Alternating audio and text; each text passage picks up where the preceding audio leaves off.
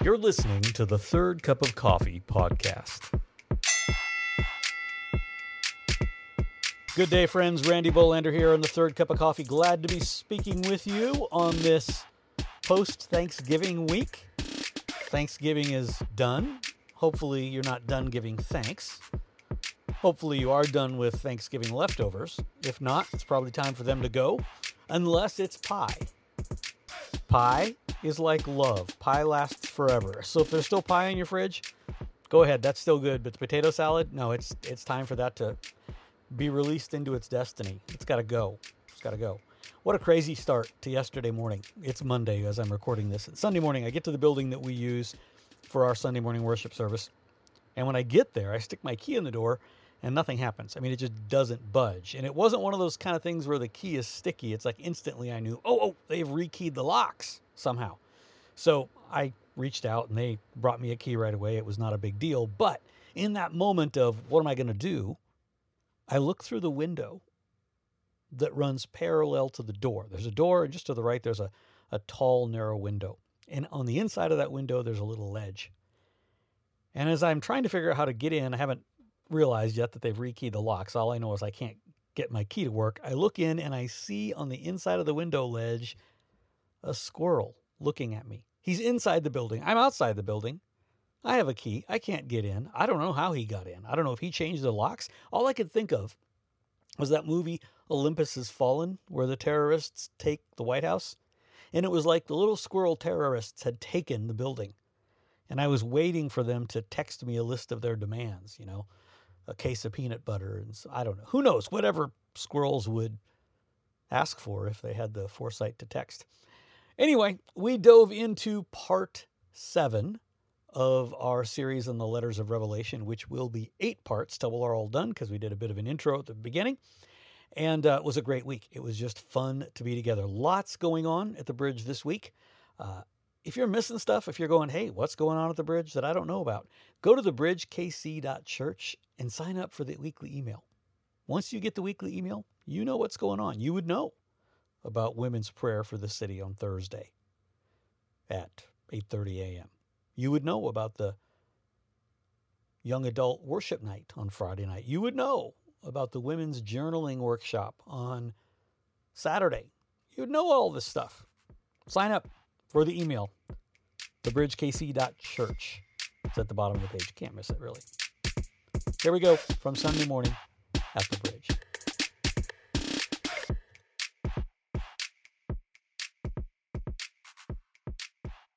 If you have your Bibles, turn with me to Revelation 3.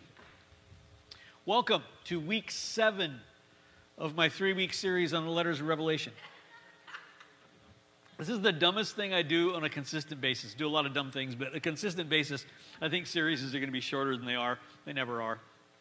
Nobody cares, but I just feel weird about it. So week 7 of our 3-week series. I think I went like 18 weeks in James that I thought was going to be 5. So week 7 of our series in Revelation. If you're diving into this series late, let me encourage you, go back to the beginning. There's not going to be a quiz on the whole thing, but the first message kind of lines out these letters as to why in a unique way, and I think was important for you. So if you jumped in the middle, go back to the beginning, at least catch the first one. It'll help you considerably. One thing that we talked about that first week about the letters of Revelation is that in order to find the future of the church, we have to find ourselves in these letters. In order to figure out where we are going, not just we as a congregation, but I mean the church as a whole, we've got to look at these letters because there is the good and the bad written very clearly in these letters, and there are things that are still true about the church. They are foundational documents that describe where the church is going right and where the church is going wrong. Now, almost nobody documents where the church goes right. It's like an unpublished area, okay? It's not spoken of. It happens all the time, but it's rare that it is publicly mentioned. A vast majority of the news or coverage that you see of the church is negative. How many of you, when you hear a news story that starts out a local church or a local pastor, you cringe? You brace yourself, and the first thing you thought is, please not mine. Please not mine. Okay, it's not mine. Now I still feel, it's because it's hardly ever good news about the church. There was a time when there was almost no news about the church. It was almost like there was a gag order on the press. They just didn't talk much about the church at all. Some events in the 90s with some falls of some prominent ministers changed all that. But the pendulum, like pendulums do, tended to swing and swung so far to the other direction that now it's pretty much just all bad news. So this morning, and it's fitting, I think we do this on Thanksgiving weekend, we're going to launch into a message about some really good news about a church. And it's good news that CNN doesn't share, Fox doesn't share, none of the news outlets shares. It's actually told to us by the one who embodies good news. It's by the one who is good news. And he says, I look at this church, and there is good about this church that I want to draw attention to. We're going to draw attention to the letter to the church in Philadelphia. Now, this should go without saying, but I have sat where you're sitting, and I've drifted in and out of consciousness during messages, so just let me clarify, this is not Philadelphia, Pennsylvania. Okay, this is another Philadelphia. There are times people only hear bits and pieces, and you would be surprised what people walk away from messages with. I met somebody in their late 20s who had grown up saying the creeds of the church and were in their late 20s before it dawned on them they had been wrong their entire life. They thought Jesus had been killed in a plane wreck because they said the creed that talked about him suffering under Pontius Pilate.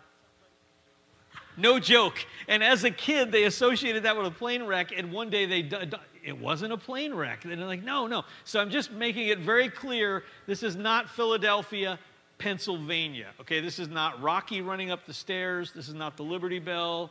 This is not the home of Will Smith, where he was born and raised. Yeah, we're not going to. Okay. Caught some of you didn't. But when you think of Pennsylvania, Philadelphia, what do you think about? What? Love. Why? City of brotherly love, which they ripped off from Philadelphia in the Bible. It's true. That's where that really came from. 250 years before this passage is written, King Eumenes of Pergamum, we talked about that city earlier, King Eumenes decided to build another city 80 miles to the southeast. And he named it after his brother, whose nickname was Philadelphos, or the one who loves his brother. Philadelphia was unique in that most ancient cities sprung up where there was water, and there was a highway, and there were people already, and it just kind of happened organically. Philadelphia was a planned city. They picked a spot and said, we're going to send resources there. We're going to send people, we're going to send money, we're going to send livestock, and we're going to build a city there. It was planned, not in layout, but in purpose. Now, just for orientation, if we take a look at the map for a second, maybe we already did, you can see from Pergamon up north, it's about 80 miles southeast, and he built it there with great purpose. Writer William Barclay said Philadelphia had been built with the deliberate intention that it might become a missionary city. Now, we say missionary. What on earth was a pagan king so enthused about exporting that he would build a city 90 miles to the southeast? King Eumenes of Pergamum looked to the east, and he saw wild country that was populated entirely by barbarians. By his term, barbarians was anyone who was not Greek. And he said, we need to expand Greek thought, Greek culture, the Greek language, so we're going to put a city there, and those who live there will almost be like missionaries of what it means to be Greek. Now, before I read the text, it sounds like preposterously colonial, that you would export your culture and that you would put a city there to make them more like you. The truth is, the Lord is searching the landscape for groups of people who believe about the gospel what this king believed about Greek culture. The Lord is looking for people who believe the gospel is so valuable that it's worth exporting. For people that believe the gospel is so valuable that it is the answer to the world's problems. Who really believe that the gospel is so valuable that every person on earth should get a chance to know what it means. This king said, the Greek language will change the world. We're going to send people. Now the church looks around and says, no, the gospel changed. We're going to send people. We're going to expand, and we're going to be a missionary city of our own. So the letter starts in Revelation chapter 3, verse 7. Jesus introduces himself, as he does at the beginning of all these letters. And he says, to the angel of the church in Philadelphia, write the words of the Holy One, the true one, who has the key of David, who opens and no one will shut, and who shuts and what no one opens. Now, something we've not addressed in the earlier, we've talked about 5 of these other letters. We've never talked about who this angel is. At the beginning of every letter, to the angel of Ephesus, to the angel of Thyatira, to the angel of Pergamum, to the angel of Philadelphia. The word angel there is angelos, which can be interpreted as messenger, does not have to be what we think of as a spiritual being. So it may have been an angel. It may be that each city had an angel watching over it. But in all likelihood, it was an individual who came to visit and saw John there on the island of Patmos, and he issued the letters to that. John the Baptist was referred to as an angelos in Matthew 11:10. It says, behold, I will send my messenger. It's not talking about an angel there. It's talking about a human being. The chances that John delivered those physical letters to an angel, and then an angel took it to Thyatira or any of these cities, and then an angel read it to all the people in the city, and that isn't mentioned anywhere in history, is unlikely. So we tend to think that they are writing to an individual. We say to the angel, but to the messenger or an individual. And here, as Jesus introduces himself to the church of Philadelphia, he says this about himself. He says, the words of the Holy One, the true one, who has the key of David, who opens and no one will shut, and who shuts and no one will open.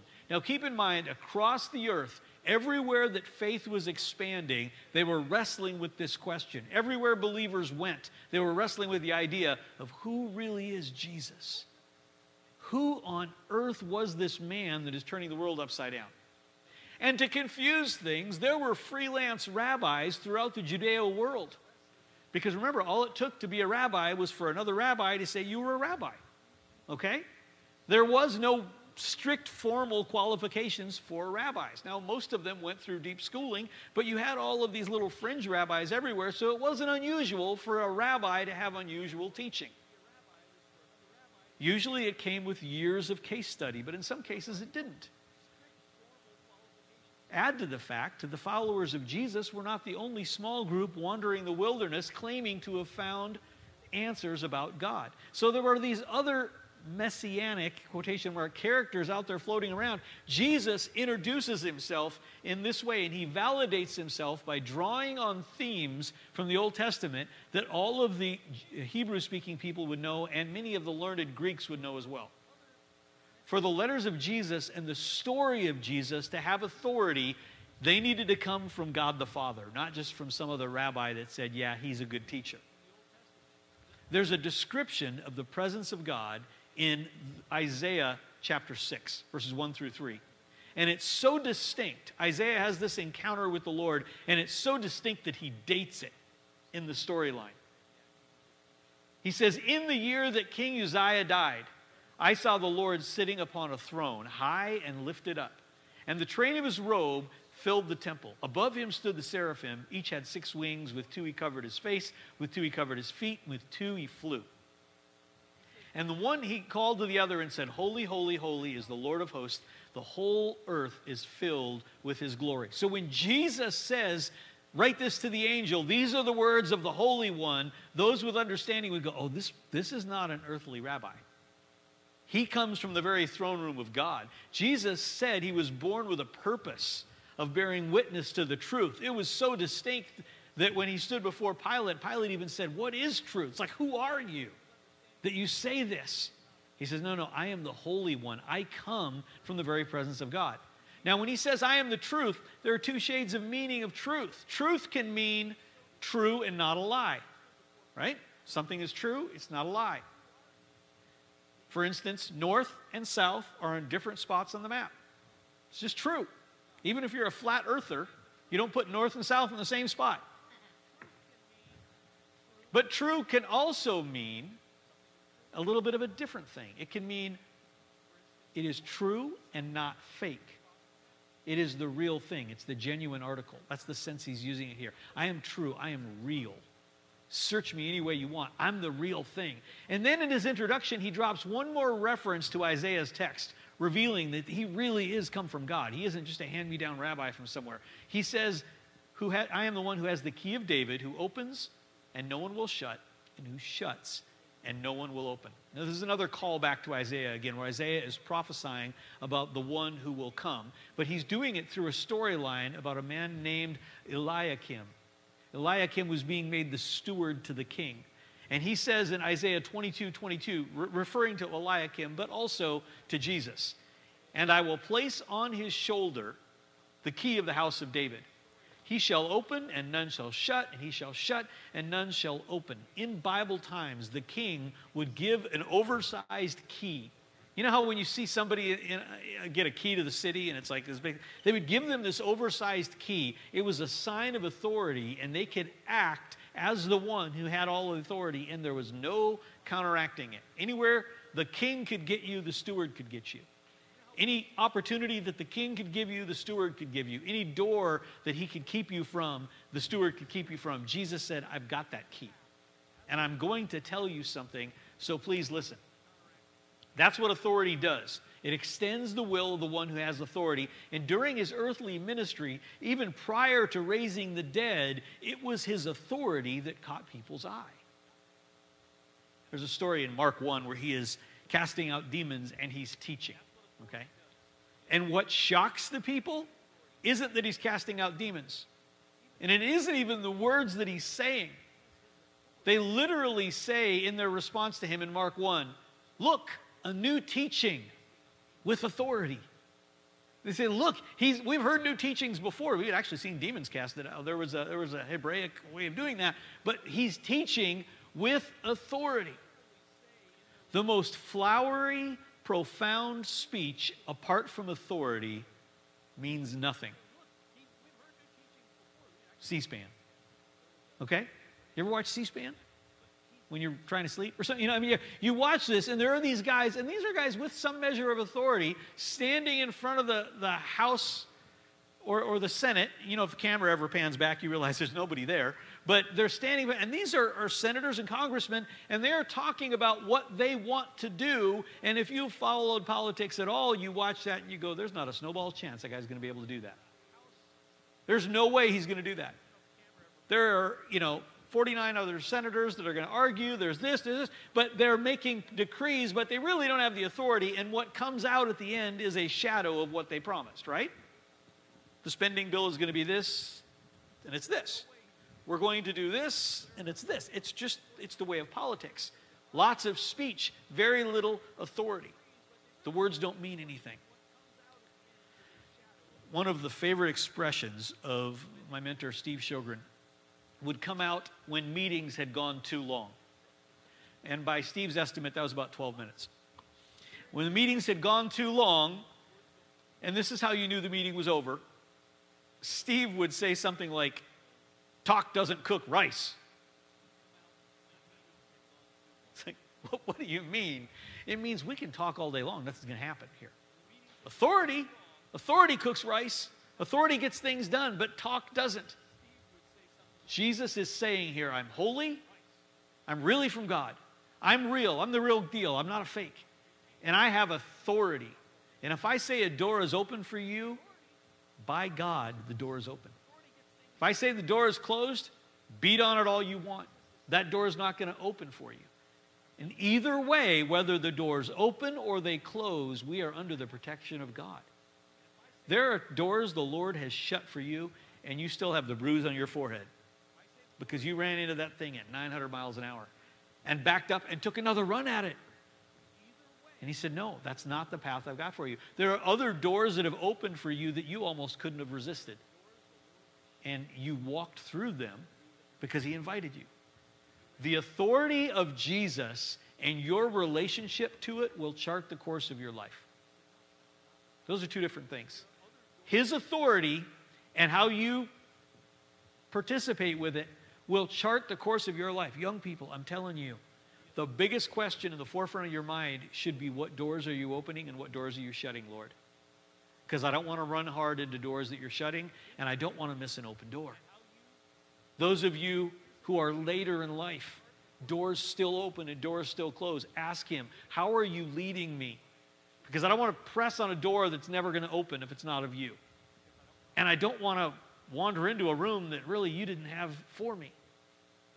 I don't care how successful you have been by the measure of the world, you're still under his authority. I don't care how much you feel like a failure, you're still under his authority. You will have more peace and more breakthrough in your life once you figure out how to partner with that authority rather than fight against it.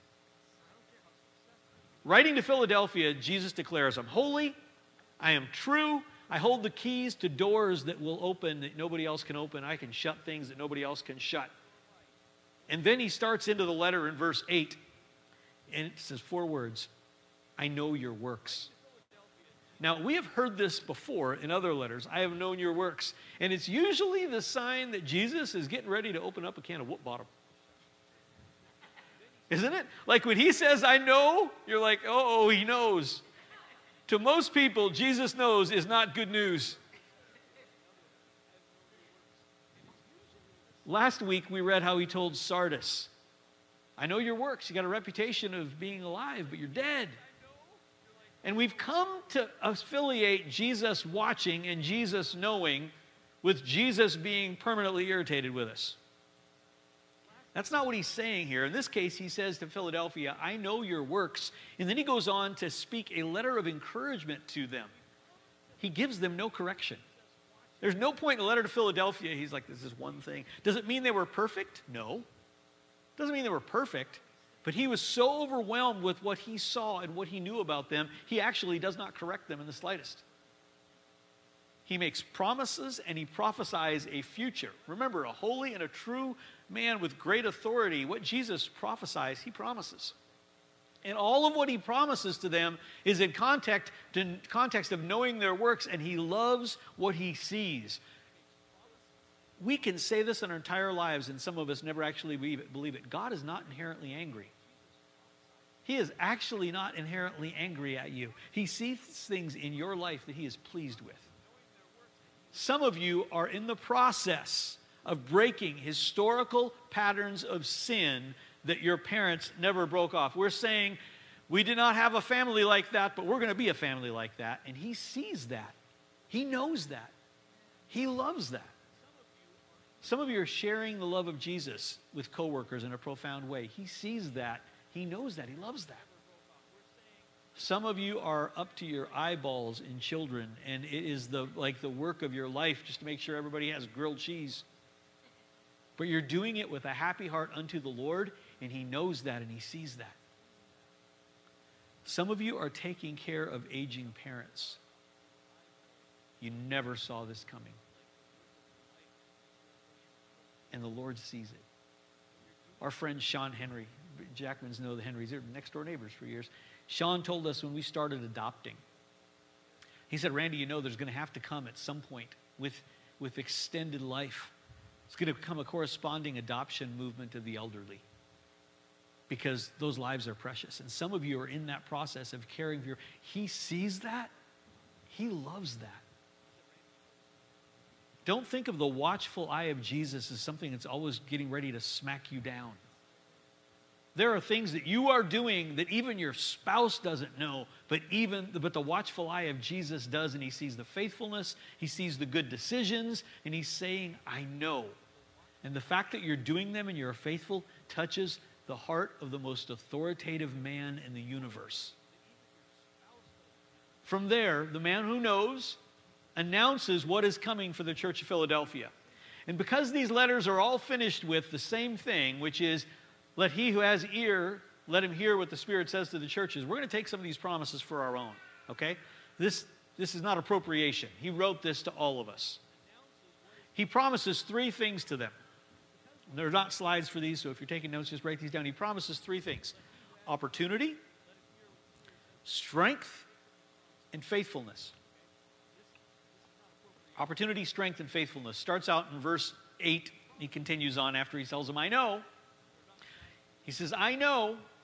Then he says, behold, I have set before you an open door which no one is able to shut. Remember, he just told them he has all authority from God. Then he says he's going to put that authority to work. He's going to open a door for them that nobody else could possibly open and nobody can shut. Repeatedly in the New Testament, open doors speak of ministry opportunities and an opportunity to expand the kingdom so that more people could know Jesus. Over and over again, the Lord would open a door and people would walk through and the kingdom would expand. We love the idea of Jesus opening doors to us, but we've got a bit of a preconceived idea of what those doors should be and what they mean. In our mind, Jesus opening doors for us sounds more like platform and more visibility for us. We think of Jesus opening doors as a promotion at work, which it could be, or a greater ministry opportunity, or some opportunity to get noticed. And we think when I walk through that door, I'm finally going to get recognized. We're thinking of Jesus less as a Lord and Savior and more as a lucky charm. When Jesus opens doors that nobody can shut, they often look very different than what we would expect. In Acts 16, Paul and Silas are worshiping in prison and the doors pop open. Now, if you're worshiping in prison and the doors pop open, what meaneth this? That's your first thought, right? What do we do now? You would think this is the opportunity of opportunities to escape, but rather than leverage that for escape, they see it as an opportunity to share the gospel with the jailer and his family, and they all come to know Jesus, and they're all baptized, and Paul and Silas spend another night in captivity. We don't know if they're under house arrest at the jailer's house. We don't know if, after the baptisms, we're like, oh, sorry, got to take you back. Whatever the case, they're not released until the next day. We think open doors means the great opportunity for us. No, open doors are for the spread of the kingdom. Later, Paul's in prison again. Paul spent a lot of time in prison, by the way. And he asks for doors to open. But this time, he's not even talking about his jail cell. He's talking about ministry to those that he is imprisoned with. Colossians 4:3. At the same time, pray for us, that God may open a door for the word to declare the mysteries of Christ, on account of which I'm in prison. He's like, as long as I'm locked up, would you pray that the Lord would open doors, that I'm not in here for nothing? Doors would be opened so the gospel could be shared. In Paul's mind, the one who opened the doors that no man could shut would open the hearts of men and women around him. It's not the opportunity that most people would pray for. Most people would say, Lord, if you can open doors, can you open the one that's got me in prison? He said, no, open doors of people's hearts that I could actually share the gospel no matter where I am. That may be why we don't see as many open doors as we wish we would. It's not that they're not there, it's we're looking for something entirely different. We're like, oh, Lord, would you open a door? He's like, I opened 4 of them. It's going to take a cattle prod to get you through one of these doors. We make the lives of the apostles just really mystical, but all through ministry, Paul was guided as much by open doors as he was by prophetic words. Where he went and what he did was open as much by, just there was a door open, so he did it. 1 Corinthians 16:8. He's trying to figure out where he goes, what he does. But he says, I'll stay in Ephesus until Pentecost, for a wide door for effective work has been opened to me, and there are many adversaries. He's like, oh yeah, by the way, I'm getting beaten from pillar to post over here. But some really good opportunities for ministry. It's an open door. I'm going to walk through it. It would have been easier to assume that those adversaries were the clue that ministry is over. Paul said, no, I've seen an opportunity here. I'm going to minister. I'm going to walk through this door for the gospel. When God opens doors, adversaries pale in comparison to opportunity. What came out of that church at Ephesus, that he stayed there because there was an open door, even in the middle of adversaries, what came out of that was a revival so intense that the magicians of the city burned their books of spells.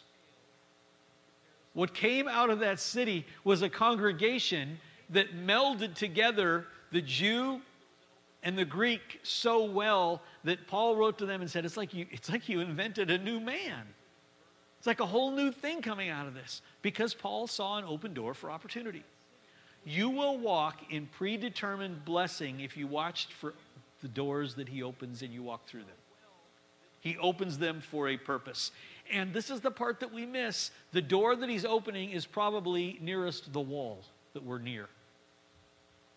Charles Spurgeon had a man visit him in his office one time and said, "Pastor, I really believe the Lord is calling me to share the gospel.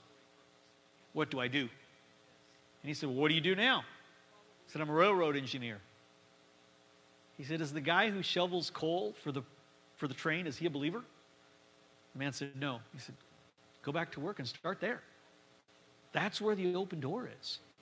But the Lord will open that door and nobody can shut it." Bridge family, we are surrounded by open doors. And we are invited to influence and to minister, and opportunities are everywhere. You add to that the confidence to know that it was God who opened the door and no one can shut it. Look for those doors when we can't go wrong. He said, "I'm promising you open doors." Then he recognizes and encourages them about the strength that they have. Now, it's a little bit hard to read when it's translated into English. It comes off a little odd. But the scripture says, "I know that you have but little power, and yet you have kept my word." Sounds like a backhanded compliment, doesn't it? Kind of like, you got a little power. You know, it's like, your aunt saying, "Well, you've got a good personality." That's just, it's a way of saying something, but that actually is not accurate. In the original language, it's actually much more of a compliment, because the world has no power. It's got no power to break addictions, no power to say no to sin, no power to even restrain themselves. Humanity has very little power to make significant life change. And he says, you've actually got a little power. I've been listening to a podcast that underscores how hopeless people are without Jesus. Anthony Hathaway was an engineer who was employed with Boeing for 20 years, designing the galleys of jets. Guy had a real career, had a family, had a good job, and he went from being an engineer at Boeing to being an Oxycontin addict, to being a heroin addict, to robbing 30 banks in the Seattle area inside of a year. Who'd have thought you could rob 30 banks? It was become such a job for him that he robbed some of them twice. Gets arrested, goes to jail, and the audio they have is of the police officer interviewing him, and they said, "When was the last time you worked?" He's like, "About a year ago." They said, "What did you do?" "I was an engineer for Boeing," and you can hear the voice of the police officer go, "Really?" Like he couldn't fathom that this guy had no power to pull the brakes on this train wreck. The world has no power to pull the brakes on things. And Jesus tells them, you got a little power. And what sounds like criticism in English is actually an encouragement in the original language. A little power in the spirit realm is outstanding, because it's not your power anyway. It's like a little faith. You know what a little faith can do? Matthew 17:5-6, the apostles said to the Lord, "Increase our faith." And the Lord says, if you had faith, it's like, well, if you had as much as a mustard seed, you could say to this tree, be uprooted and planted in the sea, and it would. He's teaching him here and says, if you had a little faith, 60 years later, he's telling the church of Philadelphia, you've got a little power. There's a little something going on with you. And power, like faith, has an exponential effect. That little bit of stuff has given them the strength to stay faithful to his word. That little bit of power that you know is enough when the Lord breathes on it. Some of you are going, I'm weak, but I'm not dead. I got a little bit. The last 2 years have not killed me. Maybe I redefined dead a little bit, but like I'm still ticking. He's looking down, he goes, that little spark you have? That little whatever that gathers people in a little whatever? That little thing that makes you go, I want to come together with these people because we're building a family? That little bit of thing that you have held on to when everything else went haywire? Think of the things that 2 years ago you thought would never change. The only thing that hadn't changed in 2 years is your oil. It's like everything else has gone out the window. And he said, no, but even through this, you've got a little bit. Like there's life on it. You read the word and you resonate with it. I'm still moving in your life. There is power on your life. He recognizes it. And then he recognizes one more thing. He said, I'm opening doors for you. You have a little bit of power. And you haven't denied my name. You have not backed off on your commitment to me, in spite of the fact that your whole hamster cage has been turned upside down and shaken. You haven't denied my name. When you have younger kids, there's a phrase you hear 100 times a day. It's, hey, Dad, look at this. Hey, Mom, look what I can do. And when they're little, it's usually something like, you shut the lawnmower off and you walk around the corner of the backyard and they're going down the slide and they've rigged up a trash bag like a parachute as they come off the slide that slows them from 1 mile an hour to like 0.8 miles an hour. All right? That's nice. Okay, as a parent, you have to like generate enthusiasm for what they just did, right? It's like, okay, that's nice. And it's about 30 seconds before it's like, hey, Dad, come look at it. It's just one thing after another. But at some point, as they get older, they pick up skills or they gain access to information, and suddenly when they say, hey, look at this, they're actually doing something that you have no idea how they did that. Right? And you find yourself going and watching them do things that you did not know they had in them. And things change. It's remarkable. You're going, you sit and watch soccer practices because it's just your heart's alive when their heart's alive. Or you go to plays and how do they remember all these lines? Or they learn things that you don't even know that's really a thing. And you think, wow, they can do that. Something to remember about the letter to Philadelphia, there's no correction here. Jesus dictates a letter and corrects nothing about them. Doesn't mean they're perfect, but something about what they had done caught his eye. And he's like, oh, look what they're doing. That's remarkable. This isn't like the parachute from a trash bag thing they were doing earlier. They are beginning to grow and exhibit strength and develop. When we think of the things that catch Jesus' eye, we tend to think of heroic actions and spectacular deeds. What Jesus was amazingly caught up with the church of Philadelphia is they had been faithful. That was it. Because you guys have been so faithful, I'm not even going to mention the things that you probably do need correction for. Because you being faithful has stirred my heart so much. The highest worship that you can offer the Lord is to not change your opinion of Him when things go haywire.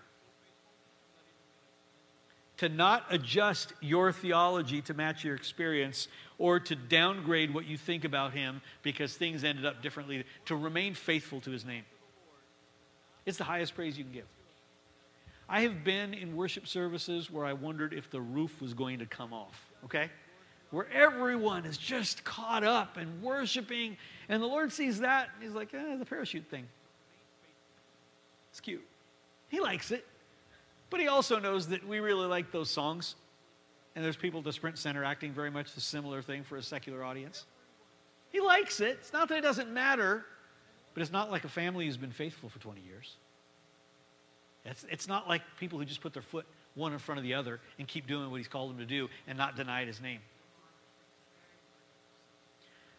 I want to ask if Zion and the worship team would come back. Almost 3 years ago now, we met Chris and Julie Bennett. They were pastoring the Antioch Church in Norman, Oklahoma. Shortly after we met them, they relocated to Los Angeles and were ministering to those in the entertainment industry. We've got 4 kids, 3 teenage sons and a younger daughter. And not long after they got to Los Angeles, they discovered that Julie had cancer. Stage 3. They fought hard. And she beat it. And then it came back. Stage 3, maybe stage 4, they think. And she battled and battled and battled. She actually beat it a second time. Late in her battle, that second battle with cancer, she posted something on Facebook. I actually went back and found the video last night and watched it. And Julie's normally slender, but after 2 battles with cancer, she's just tiny.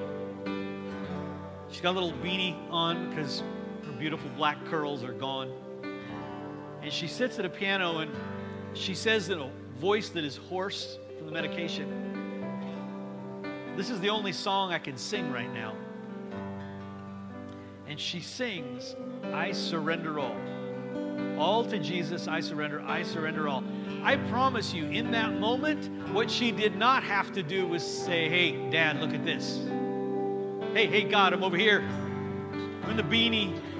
I've been battered, but I'm playing." I think he looked at that. I have a hunch that might have been the most beautiful song he heard that night. because she had been faithful no matter what. The amazing part is the opportunity to be faithful presents itself to every one of us every day. What a great opportunity for us to be faithful through everything. You live a faithful life, you get to the end of your life, the one who is true, who opens doors that you could never open, shuts doors you could never shut. He looks down and he goes, let me write you a love letter. There's no correction in it because you've been faithful. Stand with me, will you? I just want to take a few minutes. We've been kind of altering our services to give ourselves some space at the end here. And I just want to, in song, commit ourselves to faithfulness, come what may. Maybe some of you have been struggling. You're like, I didn't even know he was watching. He's watching. He sees what you're doing. He sees that you have fought to keep your heart pure. He sees that you have changed the tone of conversations that could have gone bad if you said the fullness of what was in your mouth. He sees how you have been faithful, and he knows. So, Father, as we worship here at the close of our service, would you speak to people about the faithfulness in their heart? Touch him, Jesus. Just worship him. 'Cause all my life you have been faithful. Yes. Yeah, all my life you have been so good. With every breath that I am able, oh, I will sing of the goodness of God. Oh, with every breath that I am able, oh, I will sing of the goodness of God. Yeah, I will sing of the goodness of God all my life. Oh, I will sing of the goodness of God. All my life you have been faithful, and all my life you have been so good.